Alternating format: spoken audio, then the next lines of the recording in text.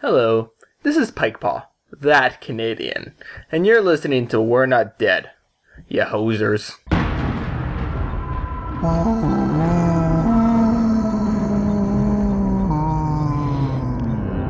We're Not Dead, a podcast about a story of survival. Bang, bang, bang, bang, bang.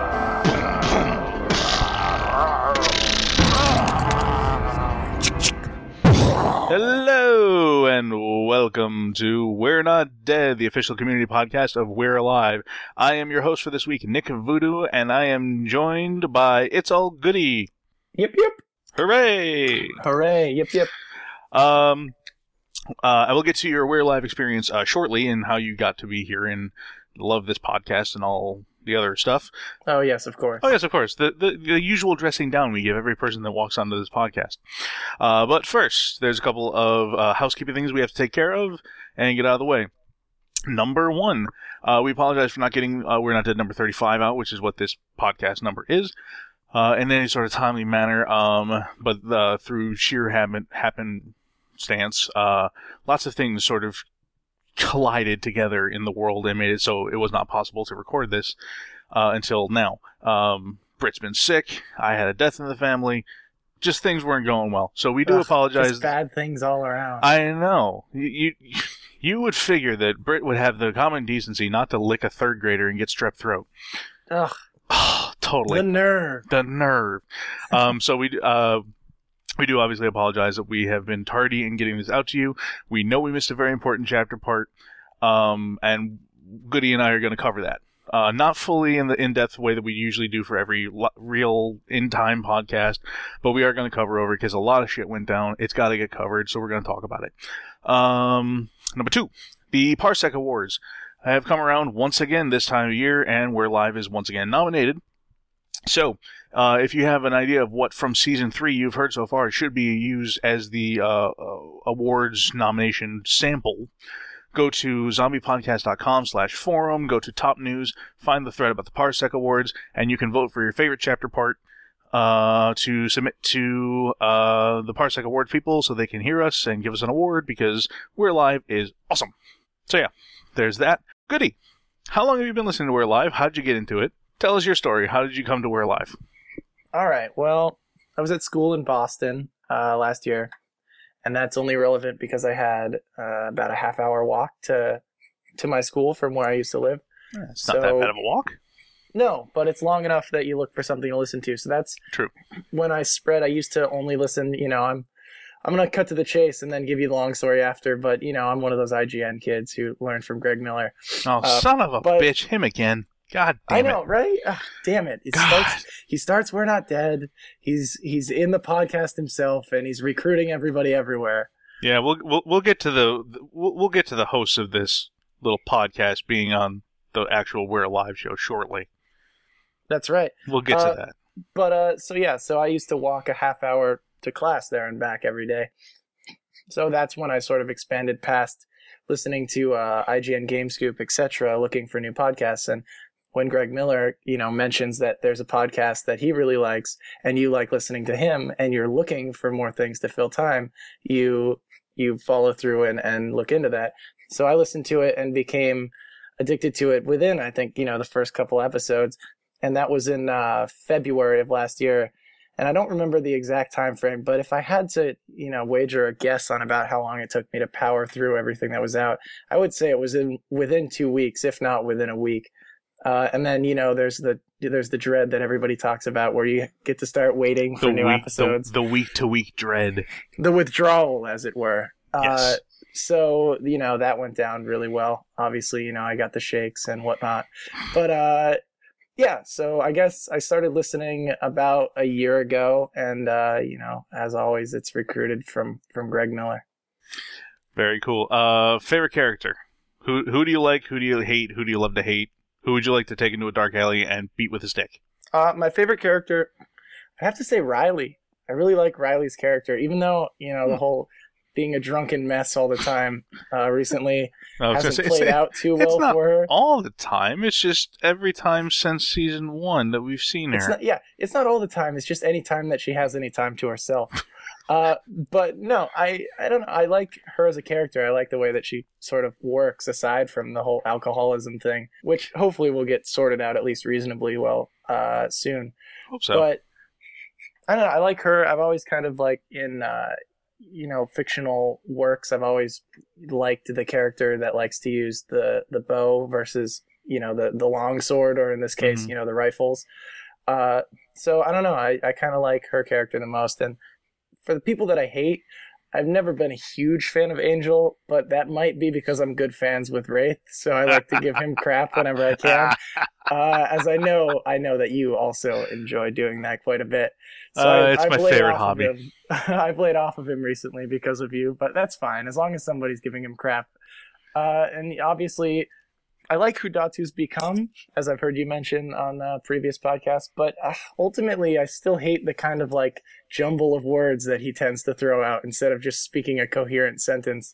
So that's always kind of bugged me as well. But I don't know. I guess those would be my two characters that I don't like very much. All right. He had another one of those little jumbles in 29-1, really, really brief ones where he threw in, I think, a little bit of foreign language into his. Oh, I'm never gonna get to understand these words. Yeah. I think he threw just a touch of it in there too. So I think I understand what you're talking about. And I guess going along that line, I'd also have to say that I'm not a huge fan of Skittles, although I really like his character. But just sometimes it's hard to listen to these people talk because Casey likes to give them so much personality and depth that it's somebody's got to have that accent that just bugs you when you listen to it. So I guess Skittles as well, but you do what you can, I guess. You're disinvited from this podcast. You cannot say bad things about Skittles, Skunkin, Duncan. No, bad. I did. Goody. Oh, I meant to mention I did enjoy your nickname for him, Skunkin. Skunkin. All right, very cool. So welcome. You've listened, obviously, so you know the deal. Of course. When we get to the actual chapter review, interrupt me whenever you feel like it. Again, I don't have a full Chapter 28.3 review. I did re-listen to it, so we're going to hit just some of the finer points of what happened in 28.3, because, again, a lot of really important stuff that happened in there, and I'm really sorry that we didn't get to this in a timely manner. And, again, there was way too much going on in my life that I could not actually even focus on the story. I had to listen to it like 6 times because I just could not process. No, don't beat yourself up. It's only been 2 weeks since you could have recorded it. That's no time at all. Don't worry about it. Yeah, you're definitely disinvited. This podcast is over. Thanks for listening, everyone. Good night, and Goody is to blame. All right, so obviously 28.3, this is the mission into Ground Zero. This is what everyone's been waiting for because we want to know what Ground Zero looks like, and apparently Ground Zero looks like a wasteland. It's really what it comes down to. It's full of cracks. Full of cracks. But then again, it was Inglewood, so that was to be expected. I see what you did there. All the trees are dead. There are dead bodies everywhere, blood stains. And the dead bodies are significant because we all know that the zombies recollect the bodies and take them elsewhere. So not only is it zombie-free zone, it is zombie-free zone to the point that they haven't come back to collect food. So the bodies are rotting and nothing apparently can survive. There's the haze that is emanating everywhere in the area, which is probably what is making it hard for everyone to breathe. And of course, again, the cracks, which Victor described as 6 inches long, which is about the length of a dollar bill. And that apparently go on forever and ever and ever. Amen. Then, of course, there's the escape from Ground Zero, where Victor's air tank goes south very fast, faster than it was probably supposed to. It was leaking, if I remember correctly. It was leaking or it was sabotaged. That's one of the debatable points. That I like to think that it was leaking only because I want CJ and Victor to have a little love affair. But maybe she tried to kill him. That could happen too. I enjoy that. And when last we spoke on this podcast, I did mention that, CJ is trying to gain knowledge, and if she happens to kill 2 people that try to choke her the fuck out when they first met, so be it. Looks like Victor was the guinea pig on that end, if that is definitely the case. And there are members on the forum that really took CJ to task for the potential of setting up Saul and Victor in that manner. It is a real possibility. I would say it is a very, very definite possibility, especially when you re-listen to her reaction Yeah, I mean, it's something that hasn't crossed my mind until just now. And I think, if I recall, she kind of does have a sort of nonchalant way of answering them. She's, oh, I checked it, right? So it does sort of make sense that maybe she did sabotage it. Yeah, and I mean, if she wanted to truly sabotage it and check it, you'd think it would be sabotage Saul's, because that's who she thinks is going to be able to survive in there anyway, or is different because of the pick line and the antibodies and whatever. So you'd think that would be where she would go, but she chooses Victor instead. Well, I don't know. Maybe she wanted to take out the stronger one because she thought she could take him out. She could have just killed them both, honestly. But... Yeah, that should have just been methane. Just knock them out. Just straight methane. Methane, yeah, and then they light a cigarette and their insides blow up. I don't think that would actually work, but that's okay. So some posts from the forum, from the 28.3 discussion thread. CJ, Witch Doctor says CJ has a secret lair, a weapons stash galore, 1960s woman in charge of a secret organization hell-bent on world domination and fighting evildoers' voice, had an army of henchmen, mad doctor-like intelligence, and secrets. And yes, the secrets part is definitely a huge part of her, but now I'm not so sure the secrets are going to stay. I'm pretty sure by the way that we left that part of the story, it sounds like they are going to actually start opening up to each other because Saul and Victor really did not appreciate the situation they were put in because of her. Yeah. So. And it seems like she was, I don't know. If she's acting, she's acting, but it seemed kind of legit, right? She was like, welcome to, what was it? Dunbar Hawthorne? Apartments. Dunbar. Yeah, and she's like, welcome, and then she, brings them back in. So it seems like she's open to it, although, if she is planning on killing them, I guess it wouldn't really matter if she told them where she lived. Yeah, it's hard to tell at this point. Yeah, I'm leaning more myself towards the fact that she is now readily accepting of the fact that they are now a part of her life. Now that they've passed this, they've done this, like, she knew what could potentially happen to them, and they survived, so it's maybe like a trial by fire. Yeah. Something like that. Leah also said, actually, I'm starting to think CJ right now is right about Saul's medicine and the blood. It would make sense for Tanya to be on the IV as well, easy to cover up underneath some clothes. Also, because might jumpstart some experiments with antibodies in Ground Zero. Although I understand Vicky freaking out, I still think it's strange she's so suspicious of Saul. Maybe Tanya experimented on some people at the colony, people Victor didn't trust. Maybe he's seen this before. He was pretty sure Saul would be able to breathe the entire way. Yeah, maybe. I don't like.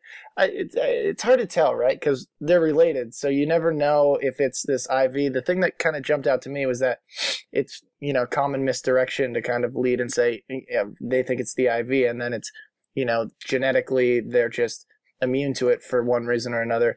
That said, Casey's good at planting something that's small enough, like what I just brought up, to make you think that is the misdirection and then it's something completely different, right? So There's not really any direction to take it that you can say definitely it's this or that. But right now I'm leaning towards it's a genetic thing versus the IV. I'm personally leaning towards the IV because if it was a genetic thing is really cool and trendy and topical because, like that's how Spider-Man got rebooted in, 2000 it was a genetically altered spider, not an irradiated spider. Right. Things like that. So genetics is like on the cutting edge of storytelling. It is a common sort of thing to use in zombie lore too, to be like, there are just some people who are immune, right? Like I Am Legend, that wasn't zombies, that was vampires, but it's the same idea. So I don't know. Casey seems to like to forge his own path, so it may not be that either. But right, which is why I would think that it being genetics is a little too trendy, a little too easy and modern, maybe is the word I'm looking for, but I don't think that's actually right. But so there's that idea.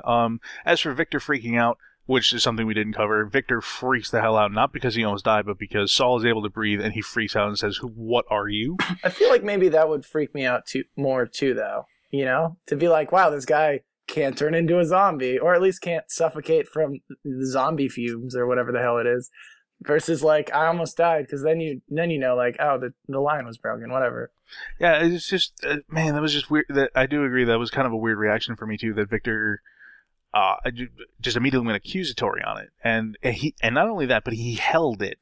You know what I mean? Like he exposed like the dirty inner workings of Tower Laundry in front of this CJ person that just sent them off to, potentially die. And, she checked the equipment and checked it twice. I would have enjoyed, now that I'm thinking about it, I would have enjoyed if they hadn't said anything to her.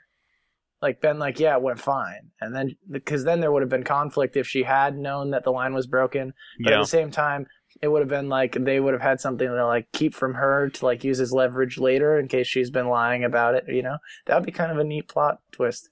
It would be, but then at the same time, then there's the part that where Saul, and I'm pretty sure it's Saul that said, no more lies, right? Yeah, no more lies. This is it. This is That's straight true. up legit. So I think that them exposing that is healthy for their overall relationship as folks. So that's pretty much it. There's a lot of people talking about what caused the cracks, which went everywhere from Osiris saying super burrito farts. It very well could have been super burrito farts. That was the first thing that came to my mind when I heard them. It's California. You have to admit it's a possibility. Oh, a super possibility. Maybe the most likely of all of them. Quite possibly. Well, there is the flying squid. Oh, that's true. Or spaghetti monster, for that matter. Or the flying spaghetti monster, and you have been blessed by his noodly appendage. Yeah, I mean, or the ground was, and hence the rips in the pavement. There's been talk of mole people. There's been talk of ancient buried aliens, a la what was it, Crystal Skull, Indiana Jones and the Crystal Skull, that sort of thing. Of course. Because that's always awesome. And then there's something like just the idea that it was just something naturally occurring in the earth and it just happened to be exposed when something allowed the haze or whatever to jump up to the surface, which of course brings up the question is how did it happen worldwide? If it indeed happened worldwide. Remember we just aliens. had the one... Get back to the aliens. Yes, it was the aliens. They blew up a nuclear, some sort of bomb in the atmosphere and it just trickled down to everyone in the world. You never know. Maybe they're working in cahoots with the spaghetti monster. And the mole people. Yeah. And maybe they planted the giant burritos that made people fart cracks in the ground, too. You never know. Casey, I'm sorry. I'm not going to lie. We just exposed how the zombie apocalypse happened in your story. I'm sorry. You're going to have to rewrite it now. I'm very, very sorry. And we talked about it before the podcast, and we were like, we're not going to expose this, and then it just happened naturally anyway. Just naturally in conversation. These things happen. I'm sorry, Casey. Man, we're fired. Okay. So 29-1 is the new chapter part, and it is Beyond Our Walls is the title. I got called over to the barracks around 1300. Private Carl Thomas was having trouble taking in one of the survivors for the checkup. We had to literally drag her over to the Weed Medical Center. Let go of me! No! Please, let me go! Bring her in here! No! I'm trying. No, Hey, please, we need no. help over here! Come in. No! Puck, take her legs. Sedate her. Should we? The chapter begins with Puck narrating, which is interesting in and of itself. Tanya is still flipping her shit about the exam. Some dumb bitch nurse asks her what the fuck is wrong with her and should they sedate her. Puck makes the call to strap her down and sedate her. Before Tanya goes out, she says, "You don't understand. Puck was injured in the fight and Blondie Ho nurse slut offers ice, but she doesn't want it. Nurse Skanky Pants says she'll begin Tanya's exam while she's out. By the way, if you're previously unaware, Brittany Brombacher has appeared as the nurse in this. Spoilers. Yeah. The host of We're Not Dead, or one of, I should say, the hosts of We're Not Dead, has her first appearance in We're Alive. Yeah. So Michael arrives in his traditional pissy Mikey manner. They being Puck and G.I. Joe, a.k.a. Carl, who actually was the guy that Narf called me on last week. It was actually Carl. I'm sorry. I don't really know. Like, I would have liked to know how he kind of got out of the building that they were holding him in. He just kind of like... Michael? Yeah, he just kind of like respawned in the hospital. Well, I guess he got killed in there, and then he just respawned in the hospital and decided to snipe everyone from behind. I mean, that must have been what happened. He did say that he went up to the it was the like thrown... guards and said there was an emergency, and they let him go. Yeah. They were there, weren't they? Didn't they kind of like see Tanya do her whole like, "No, you'll never take me alive" thing? Yeah, probably, but still, I don't know how he got out of that. Well, the only thing I can think of is that Michael probably outranks every person that was guarding him. They know that he's a sergeant. So by him being a sergeant, they're more probably, and they know it's an active military base. A sergeant wants to do something, They're going to let him do it. I guess that makes sense, yeah. That's the only reason I can think of, which is why Kimmett loses his mind in just a second. Hey, I said stop, all right? You gonna make me call the MPs? Oh shit, Puck, Colonel Kimmett's back. I'm going in there. Oh, no, you're not.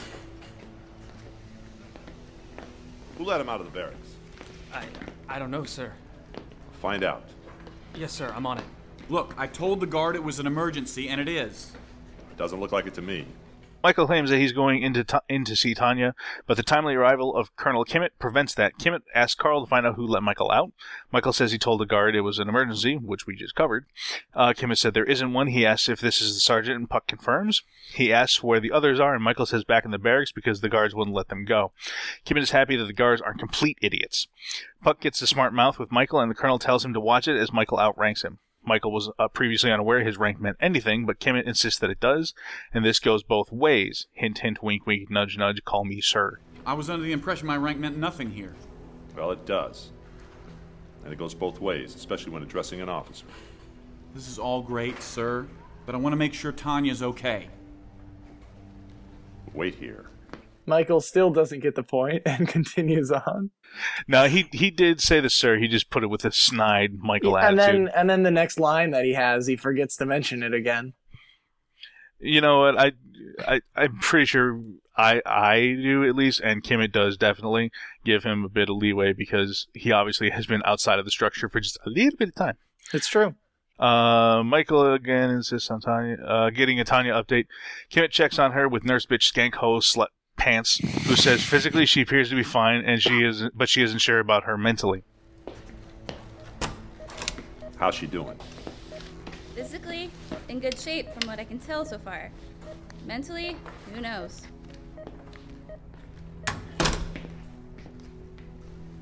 She's fine. You should have been here a few minutes ago, Colonel. And that's the end of that little character. For now. Brittany, I love you, and I couldn't help myself. I'm sorry. I'm sure Michael she'll be back on more. Oh, dude, you know what's going to happen? Record. That's probably why she lied. She wasn't sick. She was just busy recording for Casey instead of recording We're Not Dead. I bet that's what happened. That skanky hoe bitch. No, that's how she blew her voice out with strep throat. Yep. Michael wants to know what will happen to Tanya. What are you going to do with her? We take care of our own.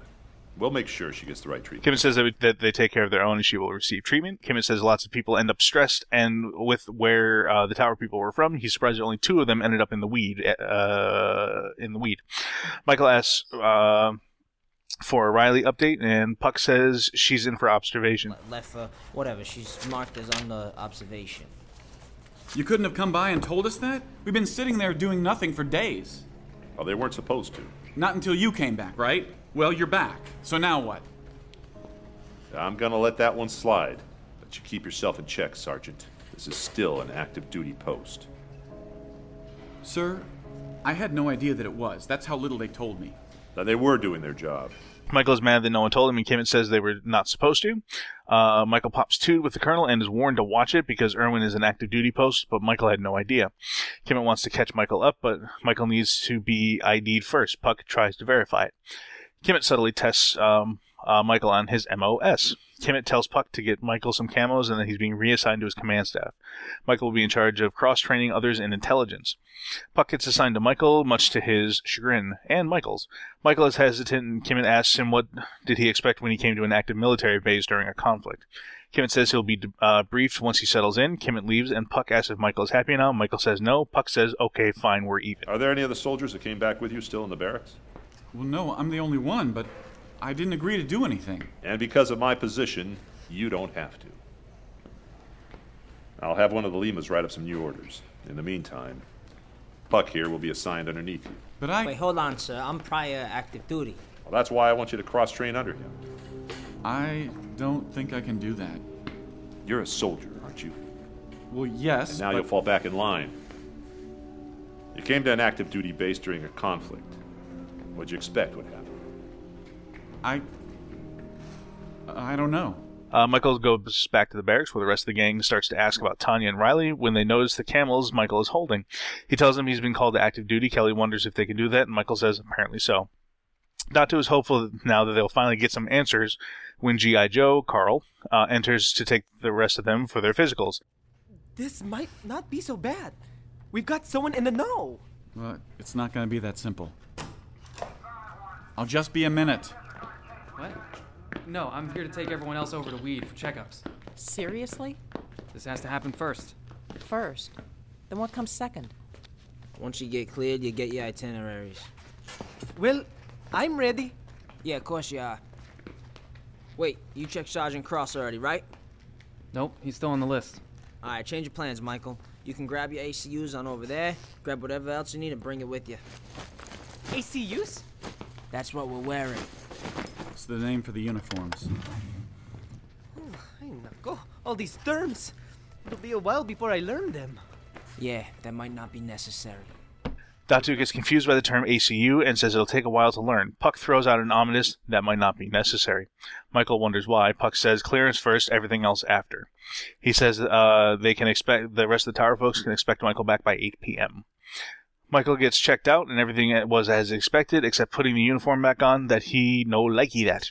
Because he was now a soldier again, he could not be himself. Puck and Michael walk to the command center, starting to get a feel for each other. Puck first makes sure Michael was cleared, and is then relieved because he hates having to watch what he can say and cannot say. And he just opens up. He just goes for it. Like, the second he knows that he's clear, he just... it was kind of surprising, I feel like. I'm not so sure it was surprising because it's not. I don't know.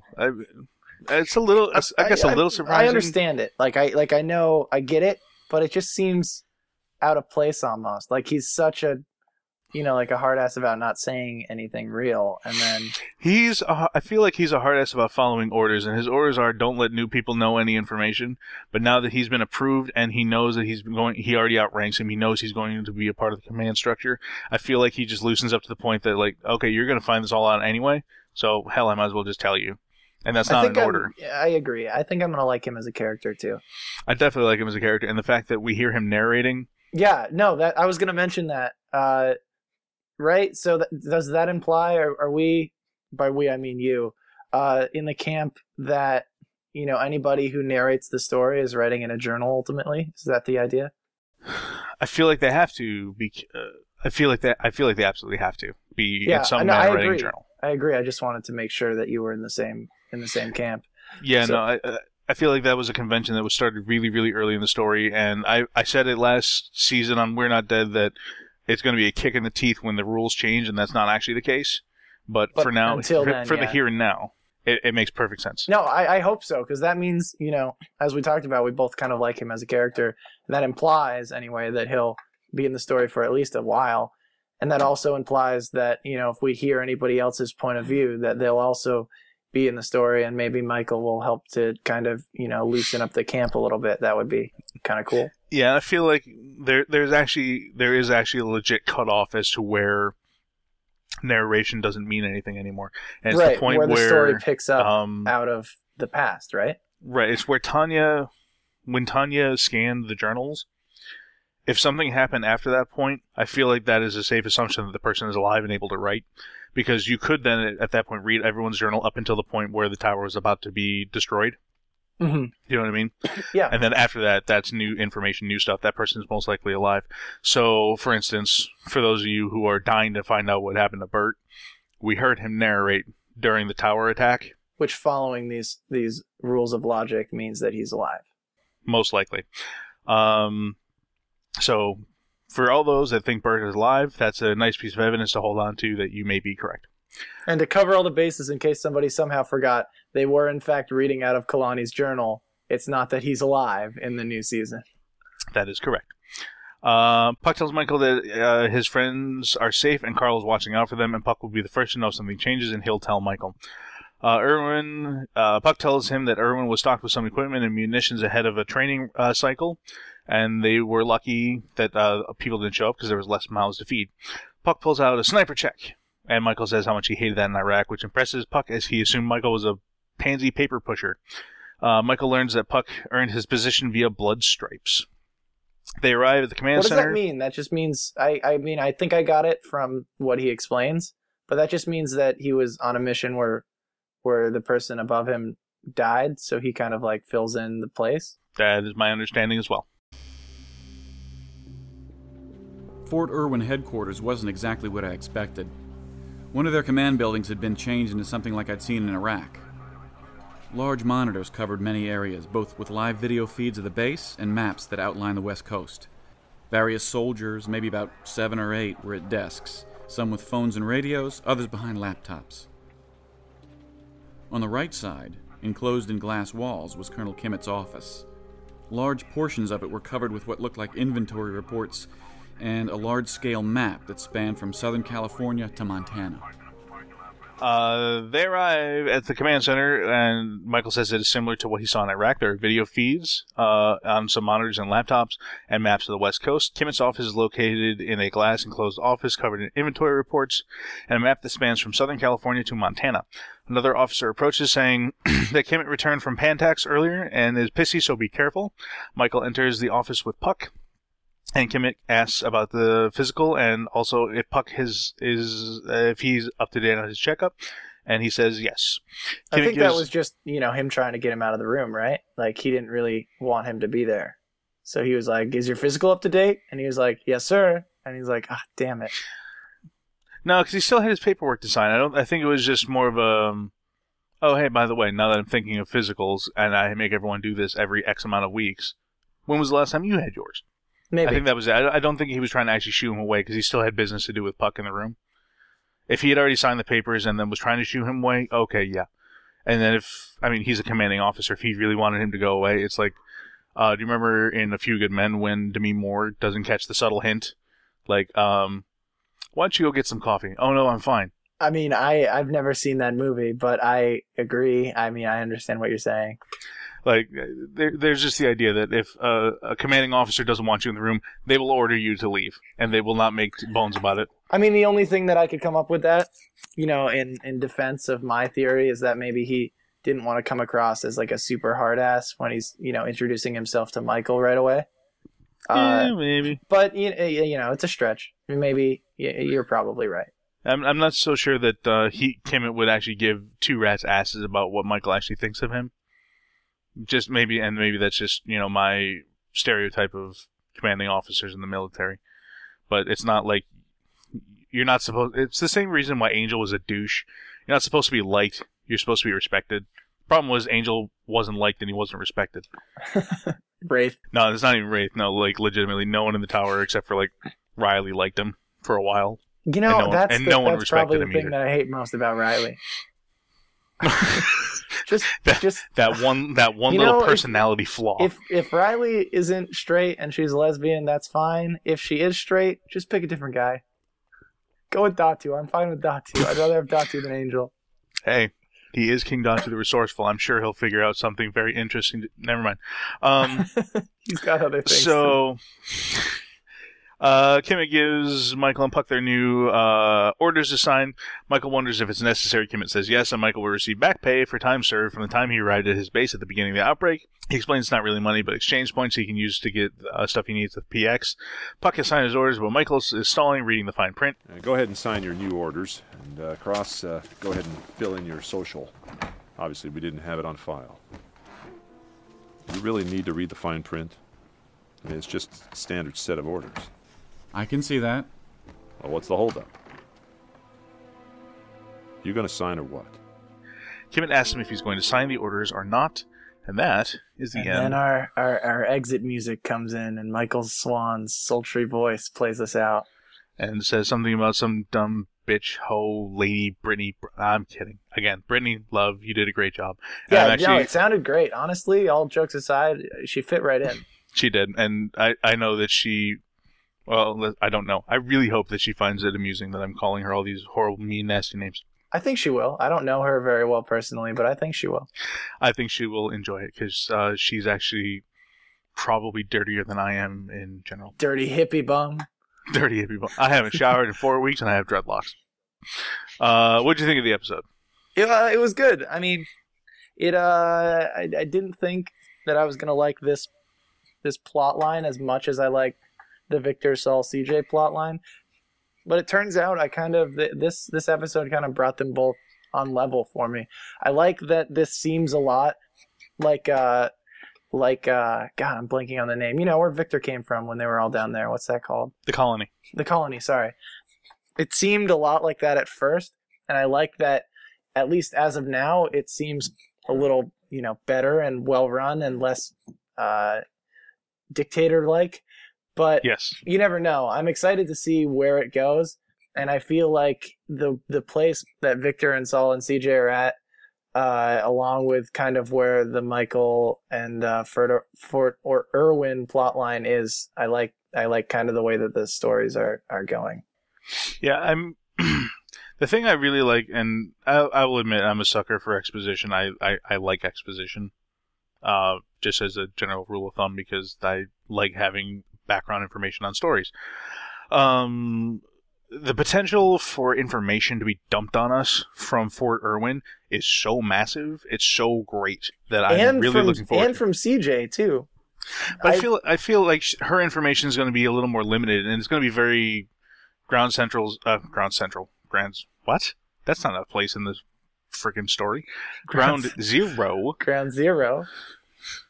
Zero is for the amount of attention I'm apparently paying to the words that are coming out of my mouth. No, it's fine. Ground Zero information. But I feel like Irwin's going, especially with he mentioned that they were sitting near phones, which to me seems odd unless it's like inter-base communication. Well, they had a lot of monitors set up too, didn't they? Yeah, and computer setup. Is there internet infrastructure still working? Are they in communication with other bases? There's a lot of things that could be happening at Fort Irwin that could give us a bigger scope of what's going on worldwide. And, Puck does hint at the fact that, you think you might be ready for what you're about to hear. You're really not. You don't understand the scope of what's happening here. I do because I know, but you know what I mean? There's a lot of information. No, I agree. I should have been a little clearer. I didn't particularly mean learning more about the zombie apocalypse, as I meant just us as fans being excited about learning more about what's going on in the We're Alive world. Okay, I feel I'm like sorry. there's just as much potential for us to learn from CJ. We could get a whole nother Kalani dump almost. Only, it wouldn't be particularly about Kalani, but it would be about CJ's tower. Right. And we could get a whole nother Fort Irwin dump, which is just exciting to think about, honestly. I really enjoyed the whole Kalani side story because of how much information was given to us. And I hope that, at least in this season, I know KC likes to spread it out a little bit. But I hope that we get to learn more information, as rapidly as we did soon. And of course, the other part of that is, Casey has mentioned, or I think at some point, that we may eventually get all the answers, but we may not get them within the context of the actual program. Yeah. So we might get those tidbits of information that allow us to run rampant. Piece it all together. Right. We went rampant for a grand total of almost 2 years, I guess, trying to figure out who was the rat. And if I recall, you and I both decided that it was Datu, even though there was not a whole lot of information to base that guess off of. Oh, no, that was a wing and a prayer and a shot in the dark, and if we got it, we were going to look like gods. Oh, yeah. But unfortunately, we were close. Kalani did his whole shooting when Datu was waiting for him. We were closer than we could have been. That's like saying I won the World Series when I was sitting in the bleachers. That doesn't really work. No, come on. That's like saying I won the World Series while I was sitting in the bleachers while I was watching the Red Sox win when I was cheering for the Yankees. Yeah. That doesn't work. No, it's perfect. There's no holes in this logic. So, in regards to a sniper check, Hellbringer, who is one of our military members on the forum, a sniper check is when a person salutes another person in a combat zone or area of suspected of having an aggressor looking to take out a high-ranking member. Usually it's out of fun, but it goes back to a time when young officers, instead of being saluted, even near the front lines of war, where the presence of an enemy, which is like an anemone, which is a sea-going creature, enemy sniper was high, but the young officer wouldn't think about that dangers and pointing to someone with a leadership position. So that's what a sniper check was, and that's why Michael would immediately flip out, was because someone does a sniper check, and that's not a good thing to do into a war zone area. So there's that. There's a lot of conversation on the forum this week about basically a lot about the chapter artwork, which I don't know if you guys have been able to see it. from the podcast you download, because if you download it right when it comes out, you actually got a blank screen with just "We're Alive," and that was it. Yeah, I saw that. But the picture of this week's chapter artwork is a plane, a cargo plane, by the looks of it, flying away from what we presume is Michael, because it looks pretty much like the Michael we all know and love, from behind. So it looks like Michael is either... There's two opinions going around. One is that he's being dropped off for a mission, and he's going back to LA to get information. Or my personal feeling is that he's actually watching it take off while he's still at Fort Why Irwin. would they take a cargo plane? Like, didn't they have helicopters? They did, but by the sound of it, from what Puck said when they first arrived, was shut down. We don't stop wasting the gas, so maybe they don't have the fuel for it. But that makes no sense because they're flying a cargo plane. I'd imagine it's the same fuel, but or at least similar, right? You could probably rig it up to work. I don't know. I know nothing about these things. I just speculate what could happen, and I feel like unless they have way more people at Fort Irwin. I want to say Fort Irwin. I don't know why. Fort Irwin. But use your vowels. Unless they have a lot more people there than, has been implied so far, I don't know why you would take a cargo plane when you could, a helicopter is much more easy to navigate when you're trying to land it in a sea of zombies. It would depend on what the mission focus was. If it was a mission focused on intelligence gathering, yeah, you probably want something a little quicker to get in and out. If it was something for, like, you legitimately want to go grab a bunch of cargo, then yeah, you probably want the cargo plane because... I mean, I guess, I see maybe if they're dropping them off, that wouldn't make much sense, so maybe they're leaving. The only reason I could see them leaving, and mind you, I haven't thought about this at all because I just learned about it now, is that, one, they have the map all mapped out, and, I wouldn't say that we're assuming that they have an internet connection, but it's a possibility, right? Yeah. So let's say they have the internet connection and they have the map out of where the virus has spread, and they leave to go make contact outside of where the zombie virus is. And now that Michael is there, he seems to be one of the highest ranking officials on the fort now.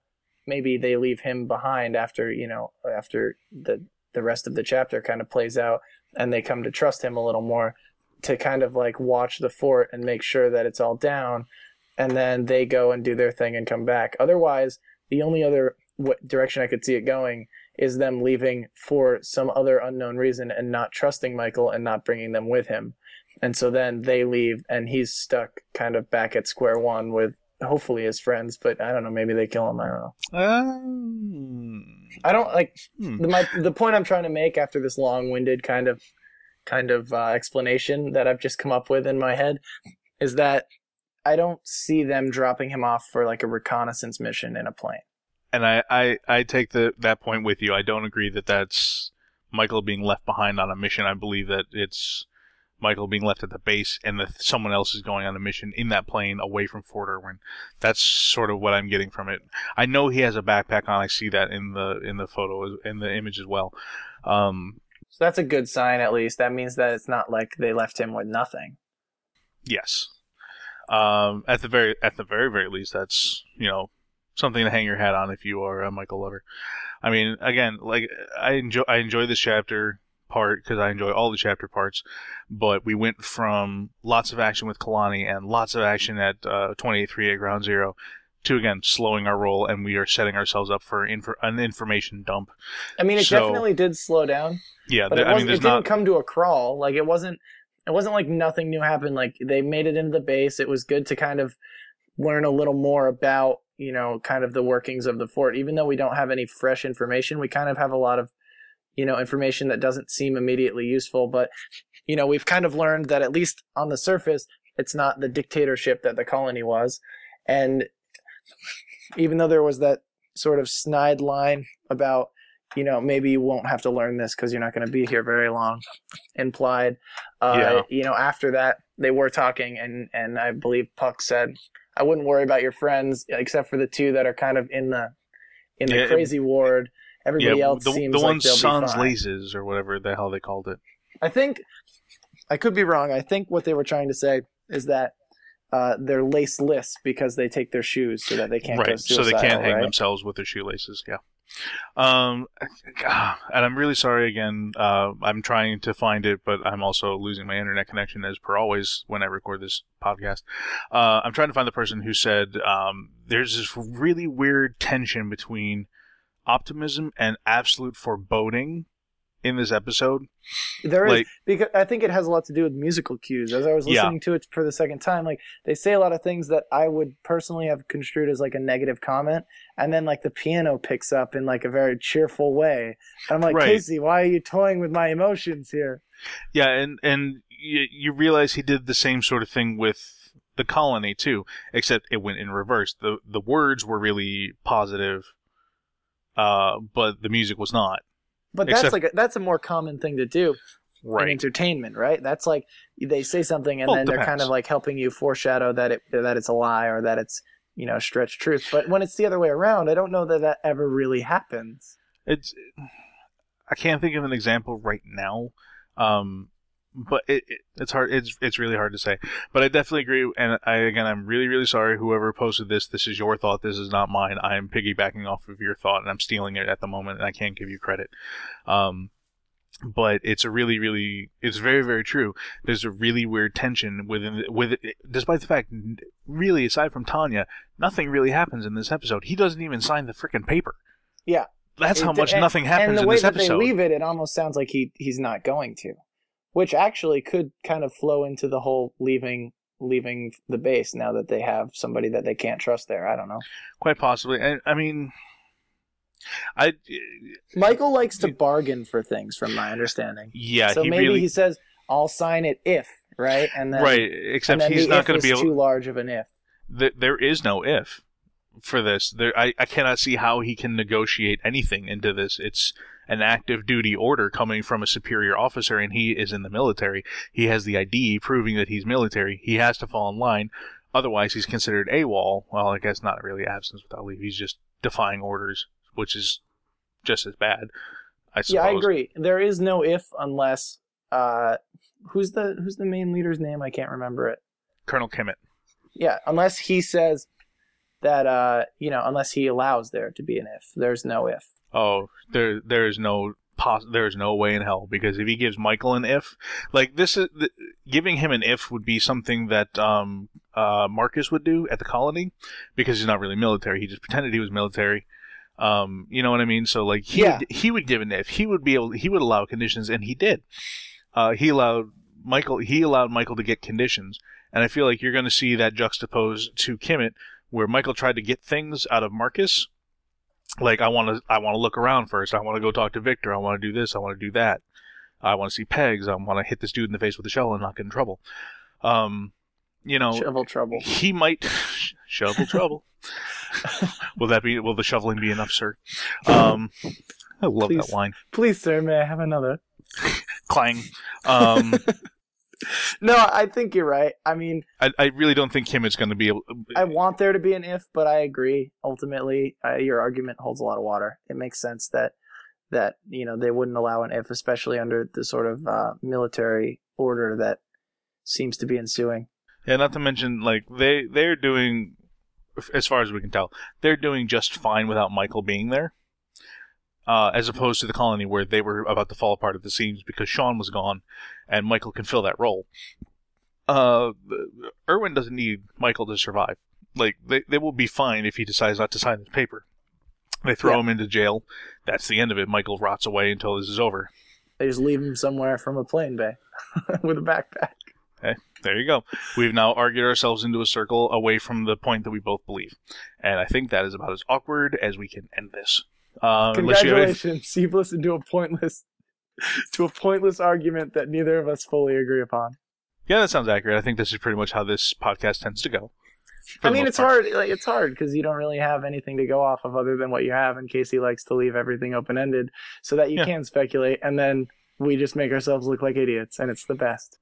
Oh yeah, that is part of the entire fun of doing my prediction blog. Is, man, and the best part, the best part is when I either get a private message on the forum from Casey, or he comments on it and he just says, that's interesting. It's like, you bastard! I hate that you know what's going to happen. So, Mr. Goody, I think that covers it, unless there's something that we did not cover you want to cover. I mean, I think we covered everything. The one thing that I had wanted to mention that we kind of covered pretty well, but, I never came out and said it, was that I'm optimistic about Fort Irwin because they're not quite as diplomatic with their answers as I feel like the colony was, right? They kind of always gave an answer that could be construed as a positive, but never completely lied. And I feel like the fort is doing a better job of kind of giving straight answers. Whether or not they're completely true is yet to be determined, but it seems as though they're kind of coming across as more honest and a little better run. So I'm optimistic about that. That was the only thing that I kind of wanted to throw in there about the fort, and I feel like we covered that pretty well anyway. Yeah. Did we cover what our thoughts about the ominous Puck sentence? I don't remember if we did or not. We definitely went over it. I mean, if you want to throw in your 2 cents, go for it. Nah, I think we should just say edit here and hope that Bees takes it out and makes us not look stupid. Edit. I get the horrible, distinct feeling that he just added a snide remark behind us, and we're not going to be able to tell until it's released.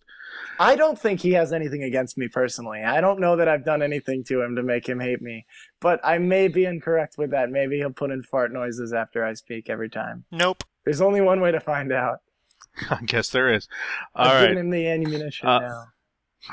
Perfect, and not to mention we've handed him over the audio files, so therefore he has every chance in the world to make us look stupid.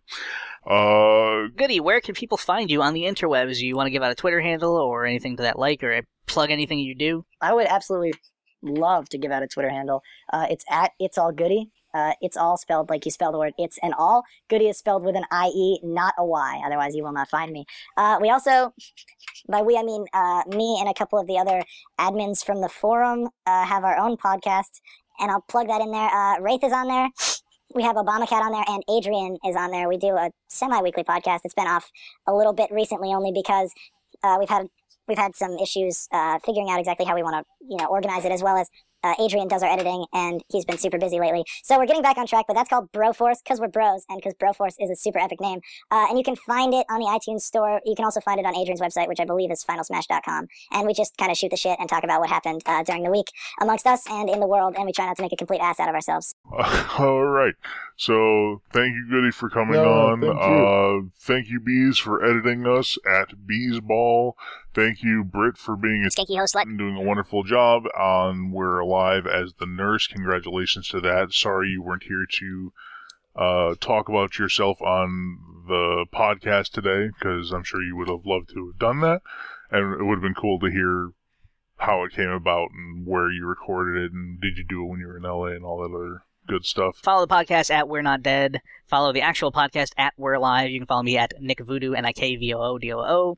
I think that's enough plugging. Screw that nonsense. Thanks for listening. We're done, and we're out. And we're out.